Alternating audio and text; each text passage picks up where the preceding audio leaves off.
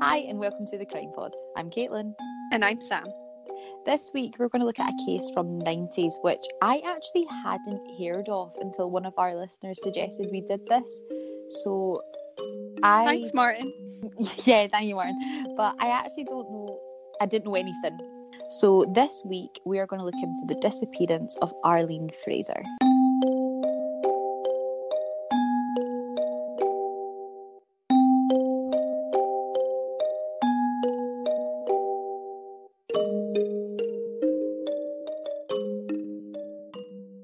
So Samantha, do you know anything about this? Seeing as you didn't have her name right, I'm assuming not. No, I don't know anything about this case. You don't know. Stop, don't know anything. Yep. But right, okay. Well, that's good then. So sit back. Here we go. So we're going way back to the 90s. Yeah, so 1998 is when this all began. So Arlene Fraser was a 33-year-old woman from Elgin, which is in Moray, Scotland. So that's way Been there. Yeah, it's nice. Way into the Campbell Highlands. Soup. Is that not where the Campbell Soup factory is? I don't know. I think I've been there. Moving on. So Arlene lived in a bungalow with her two children, Jamie and Natalie, who she shared with her husband, Nat, but she'd split with him recently. I don't think things were good between them, and obviously I'll go on to tell you more about that later on. But on the 28th of April 1998, it was like any ordinary day for Arlene, and she waved her children off to school, and after they'd went to school, she wasn't there when they got home. Basically, she just completely vanished and nobody had seen or heard from her. Obviously back in 1998 it's not as easy to check in with people. You can't check it when they were last active on social media, you can't check in, like phone them as easy, do you know? So nobody had seen or heard from her, and the Grampian police began searching the area, but shortly after admitted that they were baffled by this, as there was nothing. There was no evidence, there was no trace that she had ran away, there was no trace that anything had happened to her. It was like she just completely disappeared off the face of the earth. So a major search was launched that day. When her friends and family began finding out about this, they said that that's not something she would do. She wouldn't just pack up and leave her children. And I think you hear that a lot when mums go missing. They just wouldn't leave their kids. Nobody had any reason to believe that she would just up and go. Mm-hmm. So this search goes on.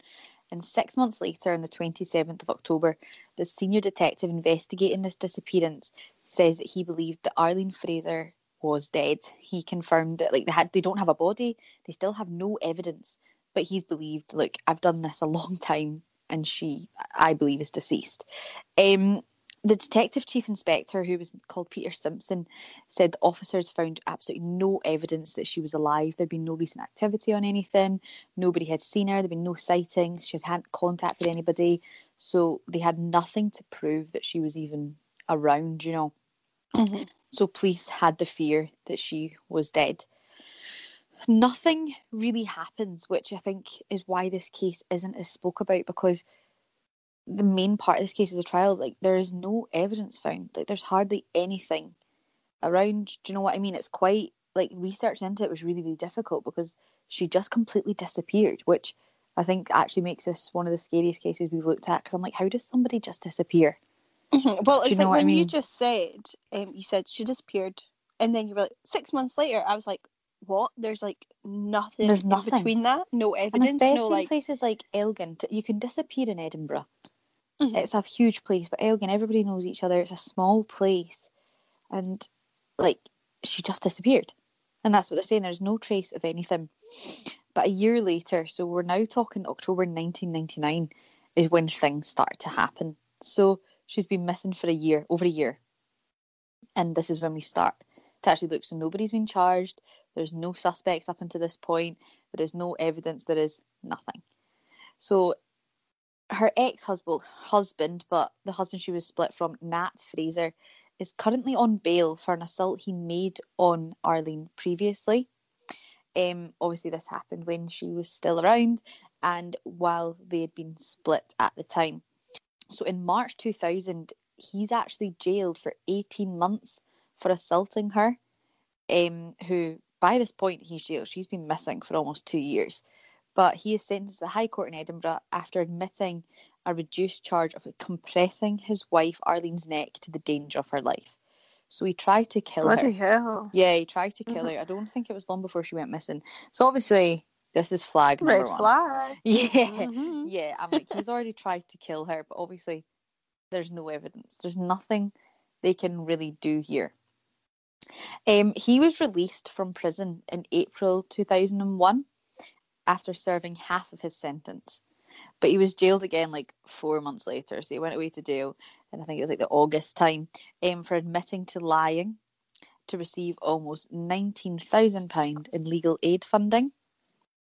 I don't know how long he was put. Yeah, I don't know how long he was put in jail for. But obviously, with him in jail, it gives them time to look into him, and they kind of, you know, he's in jail for assaulting his wife, and his wife is now missing. Like, I'm not a detective. I just do a podcast, but that seems like pretty good reasons to look into somebody.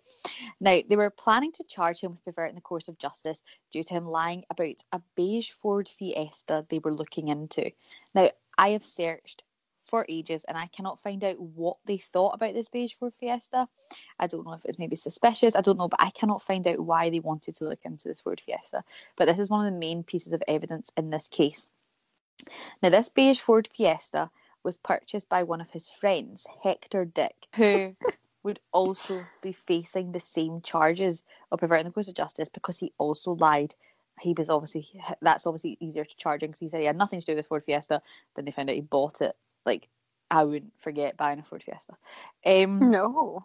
So Dick was due to appear in Elgin Sheriff Court in August 2000. However, the case was delayed at the request of the defence. It was moved, and eventually it was heard at Dingwall Sheriff Court at the start of 2001. So on the fourth day of this trial, Dick changed his plea and pled guilty to a slightly lesser charge. I didn't say what, but I think it was obviously like something to do with that. And he basically was jailed for a year. Now, while he was in jail for a year for perverting the course of justice, basically, he attempted to commit suicide by hanging himself in his cell. Now, if I hadn't done anything wrong and I was in jail for a year for basically not telling the police correct information, I wouldn't try and kill myself. No. I guess, like, depending on your, mental health, but, like, if it's a year and you're innocent, you'd try and fight it, surely, or you'd have people to fight it for you. Or you're getting out. Like, they're not saying he murdered anybody. They're not saying it was a serious crime that's going to affect his life. And like, if you've got a year in jail, you're probably going to get a reduced sentence anyway. You'll be out in, a week? Mm-hmm. So. Exactly. So that's the thing, like, I don't know. It's a bit of a red flag. Yeah, see, that's the thing. Yeah, like, when I first read it, I don't know if I was, like, maybe just because I knew he had something to do with it, I was just a bit like, But, yeah.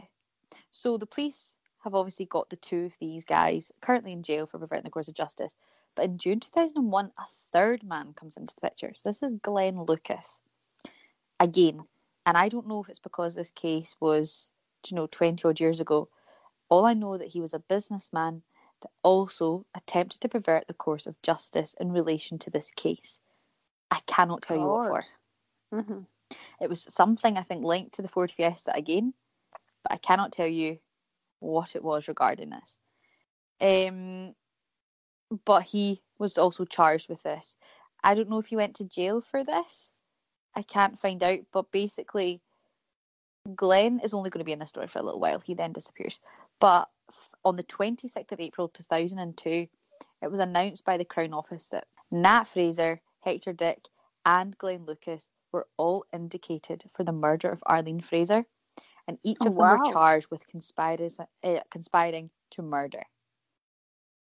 Oh, I take it they were all pals, like friends. Well, Fraser and Dick were definitely friends, but Lucas, they just keep referring to him as a businessman. And like a hitman, more like. Yeah, well, you'll see in the next wee bit, because they were charged with murder and attempting to defeat the ends of justice. But when I start the trial, you'll understand why I don't really have a lot to say about Lucas, because he literally disappears. So basically, the trial begins in January 2003. So during the trial, it was announced that the Crown would not be proceeding with the charges against Dick or Lucas. So Lucas's charges dropped and he's off. And that's it. That's all I have to say on him. So I don't know. Part of me thinks, did they maybe buy the Ford Fiesta from him? And they've gone to him and said, like, hey, did these guys buy a Ford Fiesta from you? And he's maybe went like, no. That's the only connection I can think. But, like, listeners, if I'm wrong, like, please let me know, because I genuinely have searched, like, all week for this information. I can't find it. So, maybe he's got enough money to, like, you know, get yourself out there. Off the internet. Well, there's some people. Yeah, people do that. Black market and all that. Yeah, I was going to say, I remember reading about that once. There was something in China. Anyway, sorry.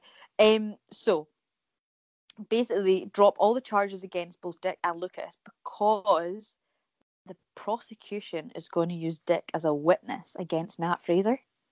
Holy moly, that turn. So they basically can't use him as a witness if he's up, obviously, for murder. Yeah. I will witness to my own murder, but I'll plead not guilty. I'll plead not guilty, but I was there and I saw it. Yeah. Which, to be honest, if that guy is involved, he's struck lucky. Because he's off. He's not getting done as long as he's a witness. So the trial is obviously then adjourned. As a judge who was called Lord Mackay explained that obviously there'd have to be a delay because the defence team have a right to interview Dick and Lucas if they want to, but they never do. Which obviously can't be done while the two men are still facing charges. So everything's adjourned, they drop their charges, and Dick then appears as a witness for the prosecution and admits to burning and crushing the Ford Fiesta police had been looking for because he feared that it might be linked to the disappearance of Arlene Fraser. Oh, wait, so Dick done that? Yes. So he claimed in evidence that Fraser had told him he had arranged for his wife to be killed and then he disposed of her body by grinding it up and burying it. Oof. So I think it was Dick's Ford Fiesta, and I think Nat has used it to dispose of this body. Which is why, like, if you thought I'd used your car to get rid of a body, you'd probably be like, here she's at it again. Yeah, I'm going to get rid of that. But obviously he's just panicked. So I then don't know if Lucas was the hitman, as you said, or something to do with the Ford Fiesta. But yeah, so he didn't say that Nat killed her himself. He said that he's arranged for his wife to be killed. But obviously in court, Dick completely denies any involvement at all in the disappearance of Arlene. Now the trial progressed and the Crown dropped 3 charges of attempting to defeat the ends of justice against him, leaving him to face a sole charge of murder with others unknown. So basically, Nat Fraser had lodged a special defensive alibi, claiming that he was carrying out deliveries for his fruit and vegetable business on that day when his wife vanished, a claim that was supported by an employee who was with him on the day. So someone was like, yeah, I was actually with him all day, but you know, we've done so many cases where people do weird things. Like, people will kill someone and then leave them all day, then go back and destroy the body later. Do you know what I mean? So it's not like you have to kill them, or, do you know? And also, he's got an alibi, but no one's saying that he killed her. People, do you know, Dick saying that he was planning on getting her killed. So if you're getting someone to do it for you, you don't have to be anywhere. No, you've got an alibi. Well, exactly. You can go out all day. You've got your alibi, but you know she's still getting murdered. But yeah. So on the 29th of January 2003, Nat Fraser was found guilty of the murder of his wife, which is mental because there's no body. There is no evidence against him. It is basically based on, in my eyes, Dick's witness statement. God, that is crazy. And like, it's based on one person's witness statement. He has an alibi. There's no body. And the person that he might have bought to kill her, is either been in court and gone, or is somewhere else. Honestly, this is going to get so much more interesting. Like, honestly. So, Judge Lord Mackay, again, described the 44-year-old as evil before sentencing him to life imprisonment with a recommendation to serve a minimum of 25 years.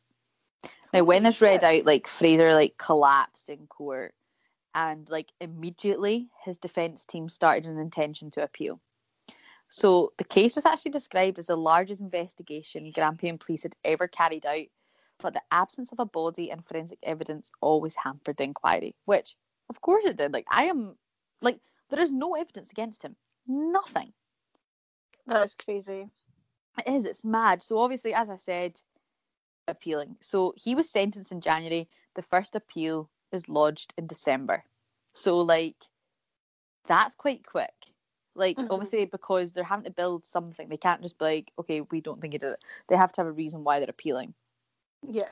So in December 2003, they lodged this appeal, and in May the following year, the Court of Appeal granted leave for him to do so. So they grant him leave to go and work on his appeal. On the 9th of October 2005, the BBC broadcast Arlene Fraser murder trial, the missing evidence which claimed that Dick had lied during the trial. Ooh. So the following year, in March, so we're now in 2006, 2 inquiries were announced after claims that relevant evidence was not made available to the original trial. So the Lord, I don't know what this is 100%, right? So the Lord Advocate, who was called Colin Boyd, stated that it was a matter of serious concern that the information had not been given to lawyers for Fraser. So I think the prosecution had it, but the defence didn't. Right. So the Crown Office basically said this, a statement actually said the Lord Advocate regards it as a matter of serious concern that this evidence was not made available to the defence prior for the trial. For that reason, the area Procurator Fiscal, I can never say that word, for Glasgow, who was called Catherine Dyer, has now been asked to conduct a full investigation into this matter. So the Grampian Police asked the Association of Chief Police Officers in Scotland to investigate its handling of relevant information and evidence, and the inquiry was to be carried out by a team from Strathclyde Police, headed by Ricky Gray, who was the Deputy Chief Constable. Now, in May 2006, Fraser's released from prison, pending the outcome of his appeal. So yes, he was granted leave to work on his appeal, but he didn't get the leave until May 2006. Okay. So that's what that means. So he's released in May 2006. Shortly after, though, fresh allegations about the case appear in the press, prompting Arlene's family to call for Fraser to be returned to prison, though this didn't happen. The court said, no, he's out and he's working on his appeal. The case went to appeal in November 2007. So this is nearly 10 years after she went missing, with claims that the prosecution in the original case had withheld evidence and that police officers had actually lied. Which is a huge thing, yeah. Not the police, but no. yeah, they actually but to accuse a police officer of lying, that's a big statement. You don't just kind of go oh, the police lie. To say the police are lying is a big statement. Oh yeah. So in early December, Fraser was returned to prison pending the outcome of his appeal, which was announced on the 6th of May 2008. So that is us over 10 years since she's missing. The Lord Justice Clerk, who was Lord Joe, sitting with Lord Osborne and Lord Johnston, refused the appeal. They refuse it? Yeah, which I wasn't expecting still, that. no, I was the same. I was genuinely, I thought he was going to be out and about, but yeah, so they still have no evidence, they have no body, they have this whole case that's built up saying that the police are lying. They've got the ACPOS looking into it, all this stuff, and it still gets declined. So there must be something. Do you know what I mean? Yeah, there has to be something. So as he's led from court, I think Nat Fraser was a lot more calm this time, and actually just kind of basically said the fight's going to go on, and I'm going to keep fighting to get the truth. In October that year, so October 2008. He announces that he intended to apply for leave to appeal to the Privy Council in London and asked for the hearing to take place in the High Court in Edinburgh. Leave to appeal at the Privy Council was refused. So a further appeal in November 2009 contended that earlier appeal hearings were not fair under human rights legislation. That appeal was also refused in January 2010. So he's basically ran out of routes to appeal to the Scottish courts, and in May 2010 Fraser announced an intention to appeal in the Supreme Court in London, having been given special leave to do so. So he has given his leave, and he's now going to take this down to London. So this is a wee small town missing woman from Elgin, and this court is now this is now going to the court in London. That is big, and there's still no body. There's nothing. So in May 2011, Nat Fraser wins his appeal. Oh. Allowing it, the Supreme Court judges said in their deliberations, the Supreme Court unanimously allows the appeal. It remits the case to a differently constituted appeal court to consider whether to grant authority for a new prosecution and then, having considered that point, to quash the conviction. So the Crown Office immediately said it would seek to bring fresh proceedings against Fraser, while in a statement, Arlene Fraser's family said, today's decision by the Supreme Court is bitterly disappointing. We accept today's decision, however we fully support the Crown's intention to seek authority to bring fresh proceedings against Nat Fraser for Arlene's murder. So now we begin a second trial. In 2012, Fraser went on trial again in the High Court in Edinburgh before Judge Lord Brackadale, with Advocate Deputy Alex Prentice. It's Brackadale. He was in Suzanne Pilley's. Was he? Yeah, because I was like, how do I pronounce that? And I've got a mention of Suzanne Pilley coming up, actually. Oh, these cases bizarre. are like... Who knew? So on the 30th of May 2012, he was again found guilty by a majority verdict of Arlene's murder and sentenced to a minimum 17 years imprisonment. At this case again, so in 2012, Hector Dick comes forward again and gives the same evidence against Fraser. So his defence said that the case was blighted by hindsight and assumption and argued much of the Crown's evidence was unreliable, which I wasn't there, but we still have no evidence. We still don't have a body. And I understand what he's saying, that the case is blighted by hindsight and assumption, because this has been going on for 14 years at this point. So everyone's got an opinion. It's not like they're hearing it for the first time. And, everyone on the, when you've got a murder case that you don't know much about and you're then sat on the jury, you don't know anything about this, whereas the jury's going to know everything. Do you know what I mean? Yeah, so absolutely. During cross-examination, the defence suggested that Dick had been responsible for the murder of Arlene Fraser, which obviously he completely denied this. So following the verdict, Lord Brackadale told Fraser, the evidence indicated that at some point you arranged for someone to kill your wife, Arlene, and dispose of her body. Thus, you instigated in cold blood the premeditated murder of your wife and mother of your children, then aged 10 and 5 years. The murder and disposal of the body must have been carried out with ruthless efficiency, for there is not a trace of Arlene Fraser from that day to this, and her bereft family continue to live with no satisfactory knowledge of what happened to her remains. So Fraser and, I say his supporters, but I'll go on to that in a minute, basically maintain that he is the victim of miscarriage of justice and he didn't murder his wife, and he is still in prison to this day. Really? Yeah. But he then applied for appeal again in 2013, and shock, it was refused. Arlene's family, this is where I'm going to mention Suzanne Pilley. I've got two things to mention. So Arlene's family basically are backing this. So do you know Suzanne's Law? Have you heard about this? No. So this is so interesting. So this was the start of the year. This year. Should have mentioned that I know, we should have actually mentioned Suzanne Pilley, but never mind. So Sorry. Basically, Scottish Government are planning to introduce what is called Suzanne's Law, a proposal that parole be denied to prisoners convicted of murder who failed to disclose the location of a victim's body. Oh.